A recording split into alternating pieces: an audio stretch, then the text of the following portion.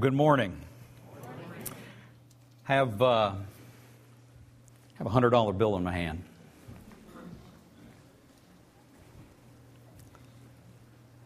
How many of you believe me?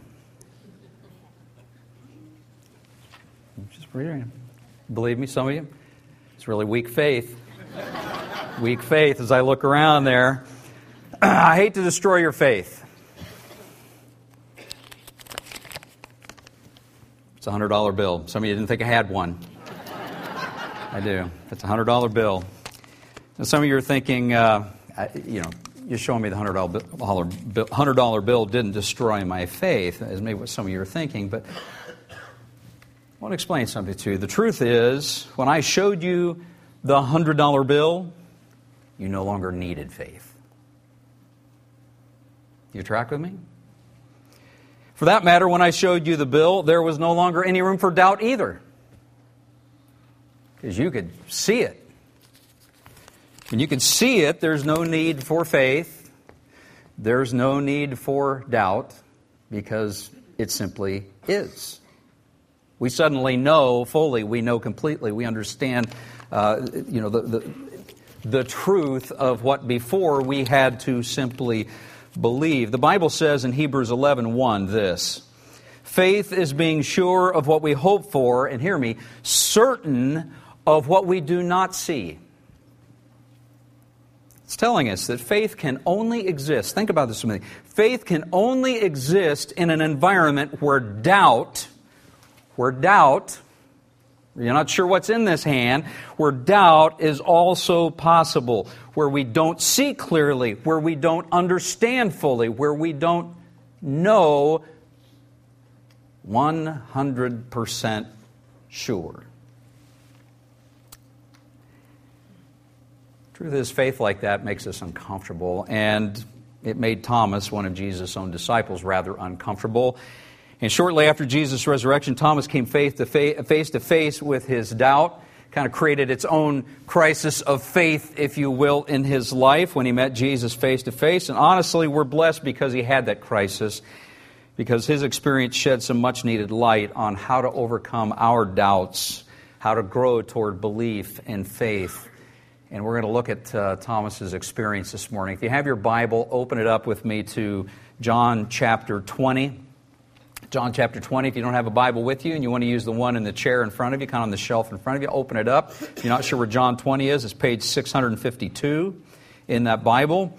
But I want you to turn there because I believe that God wants to help every one of us take some steps toward overcoming our unbelief, overcoming our doubts today. And I believe that Thomas' experience can help us to that end. So John chapter 20, we're going to start at verse 24. Are you there? Everybody turn there, and if you don't have a Bible with you, follow along on the screen with me. Bible says this: one of the 12 disciples, Thomas, nicknamed the twin. Now, some of your older translations say Didymus. What does that mean? It means twin. So that's why the New Living translates it this way. Thomas, the twin, nicknamed the twin, was not with the others when Jesus came. Now let's pause. Does that mean, so where was Thomas when Jesus appeared to them earlier? We don't know. But he was not with them, right? So you with me on that? So Thomas was not with the others when Jesus came, and they told him, this is after the fact, of course, "We've seen the Lord." But he replied, "I won't believe it unless I see the nail wounds in his hands, put my fingers into them, place my hand into the wound into his side." 8 days later, the disciples were together again, and this time Thomas was with them. The doors were locked, but suddenly, as before, Jesus was standing among them. "Peace be with you," he said. And then he said to Thomas, "Put your finger in here. Look at my hands. Put your hand into the wound in my side. Don't be faithless any longer. Believe." "My Lord, my God," Thomas exclaimed. And then Jesus told him, "You believe because you have seen me. Blessed are those who believe without seeing me." The disciples saw Jesus do many other miraculous signs in addition to the ones recorded in this book. But these were written, or are written, so that you may continue to believe that Jesus is the Messiah, the Son of God, and that by believing in Him, you will have life by the power of His name.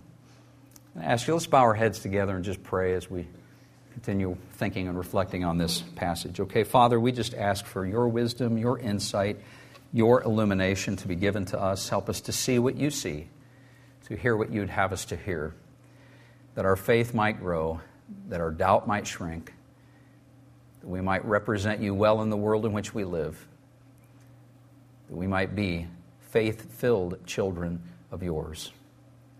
We ask for that now in the name of Jesus. Amen. Now, we talked about 3 keys to overcoming doubt and unbelief last week. Some of you were here last week, and that's great, but some of you weren't. I would encourage you, if you missed that message, go listen to it out online. You can listen to it online. You can find the archives. You can listen to it. A number of things in there that would be really valuable. We talked about 3 keys to overcoming doubt and unbelief last week. This week's message, though, reveals 3 additional keys to overcoming doubt and unbelief. I mean, keys that weren't talked about last week, but apply this week to this particular passage. And these keys help Thomas, and these same keys can help us and our family and friends overcome our doubts if we'll take them seriously, if we'll reflect on them, we'll put them into practice in our lives, act on them.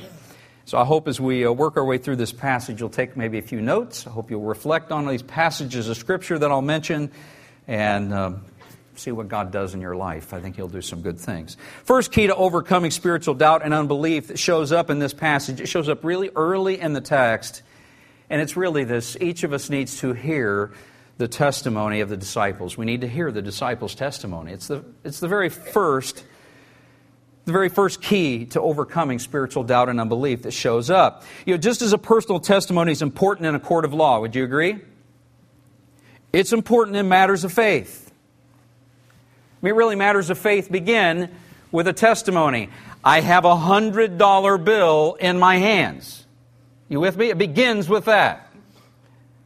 If there's not a testimony, if there's not a statement like that made of some sort, there is no environment from which faith can grow. Likewise, there's really no environment where doubt can flourish either. It's just either unbelief or ignorance. It's really all that's left. So really the first key to overcoming spiritual doubt and unbelief is hearing the disciples' testimony. And let's just look at it real quick. Verse 25 of chapter 20 of John tells us the disciples' testimony, the one they gave to Thomas, the one that they went all over the world proclaiming for the rest of their lives, and it's being proclaimed to this day. And in verse 25 says this, what they told to Thomas: we have seen the Lord. We've seen Him. They were saying to Thomas, He's alive. We saw Him. He showed us the wounds in His hand and His side. Trust us, believe us. He's very much alive. Yes, He died. He rose from the dead. This is the message that they were proclaiming to Thomas, that they've been proclaiming with their lives for really 2,000 years, though their bodies died long ago. Their message is continued. Now, whether these disciples realized what they were doing or not, the testimony of Thomas's friends was a seed planted in the heart of Thomas. It was just a seed planted. It was a window to what God was doing in the world that was opened to him, and he could look through it, or as he chose to, he could sort of shut the window and say, I don't believe this. I don't believe this. If I don't put my hands in his hand, if I can't put my finger in his hands and my hand in his side, I don't believe this. But regardless of what he did, the disciples started something there that began to roll back the possibility for doubt and open the door to faith. They proclaimed their testimony that Jesus was resurrected, and because they verbalized that testimony, it started a chain reaction of things. Now I want to ask you, what if Thomas's friends had taken a totally different approach to what took place? What if their approach had been this? What if they had said, guys, we better not say anything to Thomas about seeing Jesus because we don't want him to feel left out. We don't want him to feel bad because he wasn't there when Jesus came. We were there, he was not. He'll feel bad. We don't want to make him feel bad. Let's just not talk about this. Let's just talk about, sports, weather. Talk about other stuff, how we wish there were cars. You just talk about this kind of stuff. Or what if they'd taken another approach? What if they'd been so fearful of Thomas' potential reaction of rejection? Just so dreaded that they just decided they were going to say nothing. Because we already know what he's going to say. He's going to reject it, so why even bother? Why even bother? Why even bring it up? What if they'd have taken that approach to things? If they'd have taken that approach, faith would have been impossible. You tracking with me? Faith would have been impossible. For Thomas, for us, thankfully they spoke up. Here's what I want to ask you. On a personal level, have you heard the disciples' testimony? Thomas heard it. He kind of shut him down initially. Have you heard the testimony of the disciples? The one that they proclaimed with their mouths. We've seen the Lord, they said. I want you to think about this. When the disciples proclaimed, we've seen the Lord, they were not saying, Jesus is a nice guy. He's a good guy. He's really smart even. They weren't saying that. They were saying, He's risen from the dead. We know that's unique. They were saying that. Have you heard that?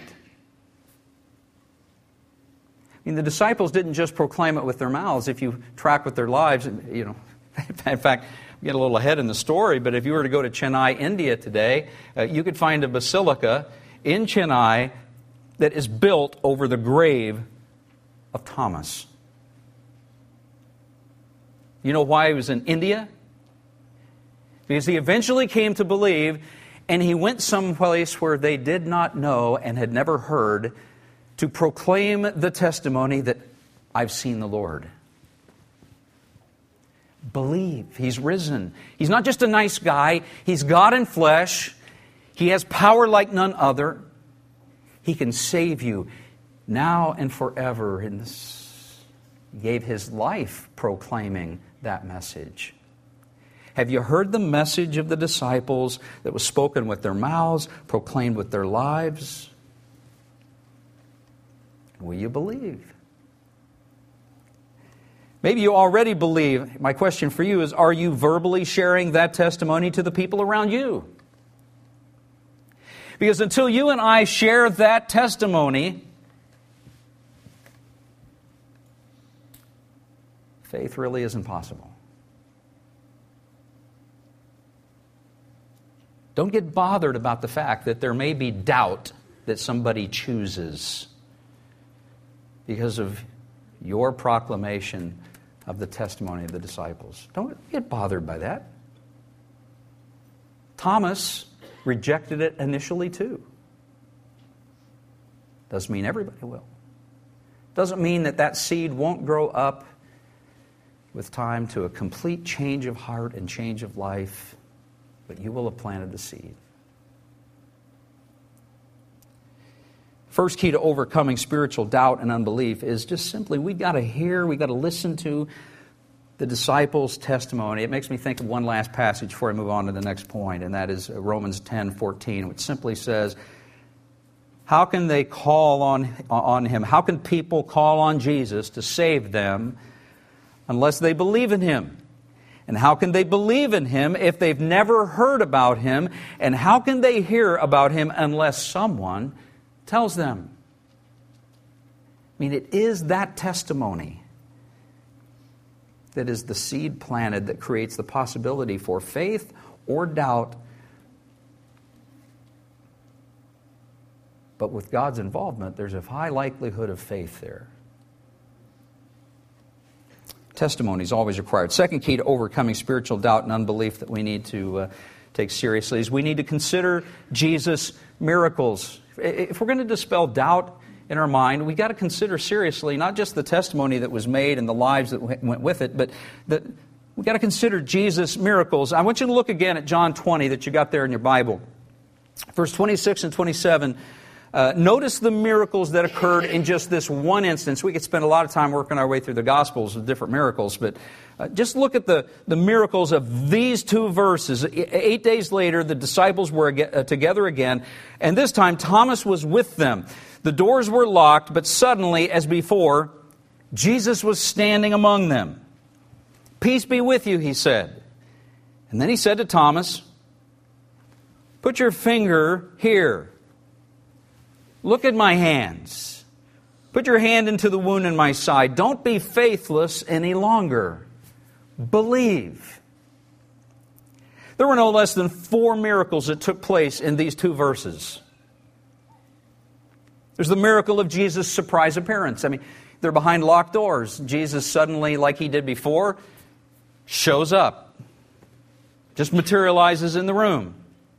And he's not a ghost. He's not some just ethereal spirit. I mean, he has flesh and blood, bones. I mean, if you read some of the accounts, he's like eating with, he's saying, "Hey, does anybody have anything to eat here?" He's eating with them. He's interacting with them. There's a whole, he's real. He's physical like you and me. He just has power we don't. So he could show up behind locked doors if he chose to. That's a miracle. Second miracle shows up here. If you notice, Jesus precisely knew Thomas's declaration that he'd made earlier, 8 days earlier. Verse 25 highlights it where he says, "I'm not going to believe unless I can put my fingers in his hand, put my finger in his hand, put my hand in his side. I'm not going to believe." Was Jesus in the room when Thomas said that? No, he wasn't there. Note to self, Jesus doesn't have to be physically in the room to know what I'm saying, to know what I'm doing. Can I say this? This is a principle that troubles me greatly as a preacher. Because I'm looking at all of you and I'm just thinking, you're sitting here, I see you, but somebody may be sitting in that empty seat right over there that I don't see with my eyes, but he's very much here, and he knows everything I say from this platform. I think a lot of preaching in our world would change if there was that awareness. A lot of things that are said in our homes, a lot of things that are said in our workplaces, a lot of things we say to one another would change if we lived with the conscious awareness that Jesus' physical absence does not mean he's unaware. He can show up if he wants to, and he knows exactly what we're saying. Third miracle here in this particular passage, and this is just inferred, but to me it's a miracle that Jesus' response toward Thomas is mercy. Here's what I mean. He didn't respond with frustration. "Oh, you're unbelievable." He wasn't angry at Thomas. He wasn't saying, "I'm going to send you to hell now because of that." Kind of a mocking. He didn't do that. There was no condemnation, no judgment, no. He does state a diagnostic fact of calling him faithless. It's rather direct and blunt, but Jesus was known for being that way often. The mercy of Jesus in this moment should give us hope too. There's a fourth miracle that shows up really, and that's, Jesus' scars. Can you imagine someone's body being treated the way his was? You put nails in your hands and your feet and pierce a side. Literally people bleed out that kind of way. They don't live. That's not how you live.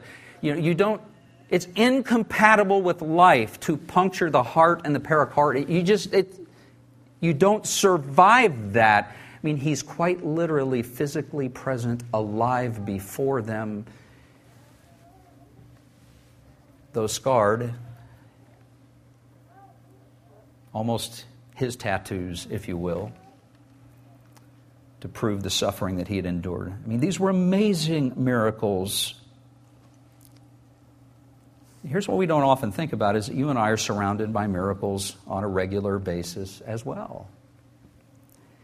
Last week I told a couple of stories of Jesus' surprise appearances in our day. I talked about one of them that happened right here at Southwoods one Easter weekend. If you missed last week's message, I'm not going to tell you the story. You just have to go listen to it. Go listen to it online. But we had an experience of that. I forgot to mention that the individual who had the experience was sitting in the room last Sunday. So, you can argue with that individual if you want to debate that. What's fascinating to me is that the story itself creates the opportunity for faith or doubt in every one of us. I mean, it's its own seed planted. And we all have to think about that. We all have to wrestle with it. Did that really happen or did it not? And we kind of do all of our mental gymnastics that we do to try to justify that it did or didn't. And is that not interesting? But it's really happened. The Good Shepherd is still looking out for his sheep, and that was evident to me, not just in that story, but since then. I've had 2 or 3 of you tell me other stories that I didn't know, where he showed up in your life in very personal ways. It's a miracle that he does that. Even if you've never seen the Lord, have you ever seen him at work in your life? Have you ever seen the Lord at work in your children's lives? You ever seen that? How about your prayer life? You ever had one of your prayers been answered? You ever narrowly escaped some disaster or miraculously been provided for where you had no clue where it was going to come from, and suddenly the provision of God is right there and exactly what you needed, and you're able to go, yeah, that was too coincidental to be a coincidence. Haven't you ever looked at a newborn baby? Have you ever looked at the stars in the heavens and thought to yourself, it's too beautiful to just be a random chance? It's amazing. You and I are surrounded by so many miracles on a day-to-day basis that honestly we become numb to them. They're so familiar that we just tune them out. We take them for granted. If we're ever going to overcome spiritual doubt and unbelief, we've got to seriously consider Jesus' miracles. And all of the miracles that surround us. We need to not just look at whatever pain or hardship or problem we've got in my life right now. We need to look at the bigger picture. We need to step back and say, there's a lot about this world I don't understand. How did all of this happen? Really? Was it just a random collision of molecules in the universe, the primordial soup of our universe? Is that really rational, or is it more rational to believe that maybe there's an intelligent God who had a plan and purpose, and he spoke, and all of this came into existence because he's all-powerful, all-loving, and it will be sustained until such time as he says, there's enough of this, I'm going to set all things right. I mean, which takes more faith, really? Got to consider Jesus' miracles and the many other ones that surround us. And with that in mind, we've got to hear the words of Jesus along the way when he speaks to Thomas and us and says, don't be faithless any longer. It's kind of like saying, just stop it. Stop it. Stop it. Don't be faithless any longer. Believe. Believe. And like Thomas, we've got to come to embrace the third key to overcoming spiritual doubt and unbelief. And that's just that at some point each of us needs to make our confession. It's kind of this idea of going on record. It's moving from, yeah, this is all a good idea. He's a good guy. Me and God, we're buddies. It's kind of moving from that, to a place where we're like Thomas in verse 28 when he's making his confession. And he says, my Lord, my God. Have you ever looked heavenward and actually made your confession? You ever done that? Some of us may have doubt lingering in our hearts because we've never made that confession. We've just never looked heavenward and just said, Lord, I know enough here to know that you're good. I don't have to understand every little detail And I will never understand every little detail this side of heaven, but I know enough to know that you're good. You're my Lord, you're my God. I trust you, I love you, I'll follow you all the days of my life. You're my Lord, you're my God. Give me grace for the areas where I struggle, and faith. Faith to follow. Have you ever confessed Jesus as your Lord and Savior that way? There's something that happens inside of us when we do. When we do. Now, maybe you've been struggling with some measure of doubt or disillusionment in your life. And I would acknowledge there are plenty of things to stir doubt in our world, in our hearts.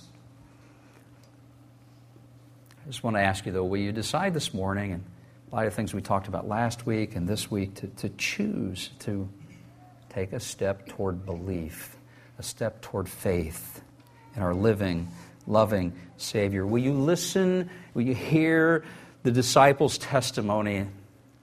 What the proclamation of their mouths was, what the proclamation of their lives was.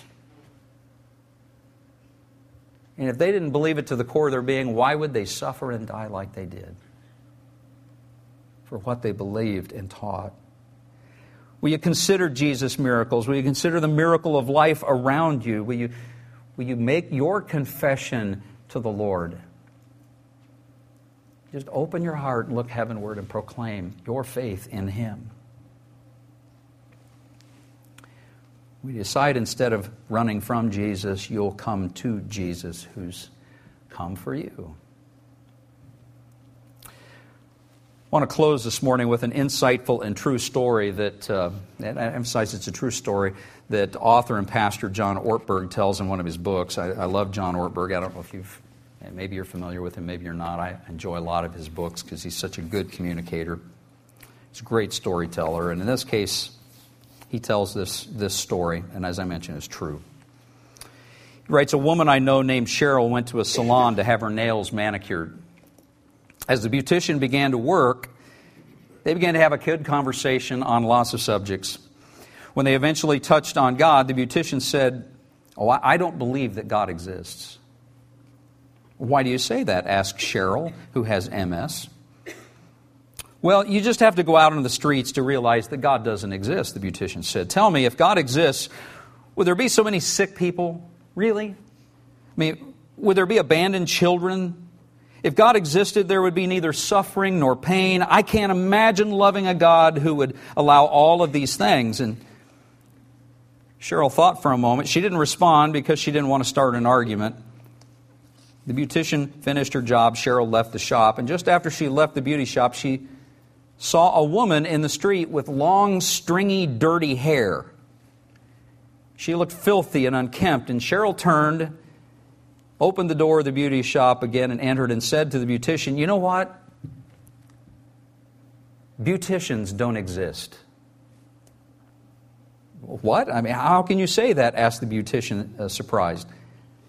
"I'm here. I just worked on you. Of course I exist." "No," Cheryl exclaimed, "beauticians do not exist, because if they did," and pointed out the door, "there would be no people with dirty, long hair appearing very unkempt like that woman outside." "Ah, but beauticians do exist," the beautician said. "The problem is, people don't come to me." Cheryl looked at her and said, "Exactly. Exactly." See, the main problem with doubt is not that God does not exist. And it's not even what it does to us. The problem with doubt and unbelief is who it keeps us from reaching out to. It keeps us from turning to the one who made us, loved us, the one who can save us, the one who's come for us, who's waiting for us to come to Him. And one day,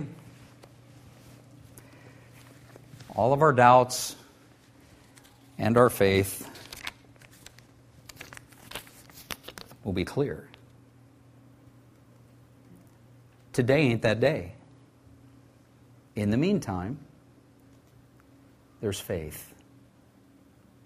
Confident assurance of that which we have not yet seen. But no, because of who's told us, because of the power, the miracles, the goodness of God and Jesus Himself. And it really comes down to will you and I just open our hearts in faith and believe. Most assuredly, Jesus' word to us this morning would be, don't be faithless any longer. Believe. Believe. I'm going to ask you to stand with me. We're going to close in prayer this morning. Maybe you need someone to pray for you about all of this. Maybe you've struggled with doubt and unbelief, and this morning's a day that you just know, God's saying to you, I need you to tell somebody, I believe. We'd be happy to pray with you about that. You got some other issue going on in your life, and you don't know how it's going to turn out. You need someone in faith to pray on your behalf for whatever it is that you feel like God's leading you to have prayed for about that. I want to encourage you. Come on down afterwards. We're happy to pray for you. We want to do that. Doesn't it make sense that you ought to be able to pray for one another in church? Answer me. Yes. Just come. Just let us pray for you, okay? Let's bow our heads. We'll pray and then we'll be dismissed. We'll hang around and pray for whoever. Heavenly Father, we're so grateful that you have communicated to us the reality of who you are. It's hard for us to understand how faith is so important to you. I guess maybe part of it is just that in the garden, Adam, Eve betrayed their faith, their trust. Maybe part of it is just you wanting us to make right what they kind of messed up. But regardless, help us to believe. Help us to remember the things we talked about last week and this week, and help us to make our confession. Because you've said that whoever confesses you with their mouth before men, you'll confess those before your Father in the heavens. You said that by confessing with our mouth, we'll be saved. We just confess this morning, Lord. We believe. We believe that you are the living God, that you came, you died, you were buried, you were resurrected by the power of the Spirit, and now you live forevermore. You are seated at the right hand of the Father in the heavenly realms, above all rulers and authorities in the heavenly realms and on the earth. You are King of kings, Lord of lords, and as your word says, one day you are returning. And all that now we believe by faith will one day be sight, and we look forward to that day, but in the interim, we believe. Wherein we have our doubts, wherein we struggle, forgive us and help us in our areas of unbelief. To trust, to grow, to learn, to follow, to accept that as finite human beings, we will never understand this side of heaven everything. Only you do. Help us to be patient until that day when you reveal all things. Father, we're grateful that you're merciful toward us. As we leave this place, would you just help us to ponder all of this, and would you help us to orient our lives in a direction of faith and help bring the people around us in that direction with us. We'll rejoice to be your children. We'll rejoice that you're a good shepherd. Would you go with us now as we leave this place? We lift this prayer together in the name of Jesus, and everybody agreed with me and said, Amen. Amen. Bless you all.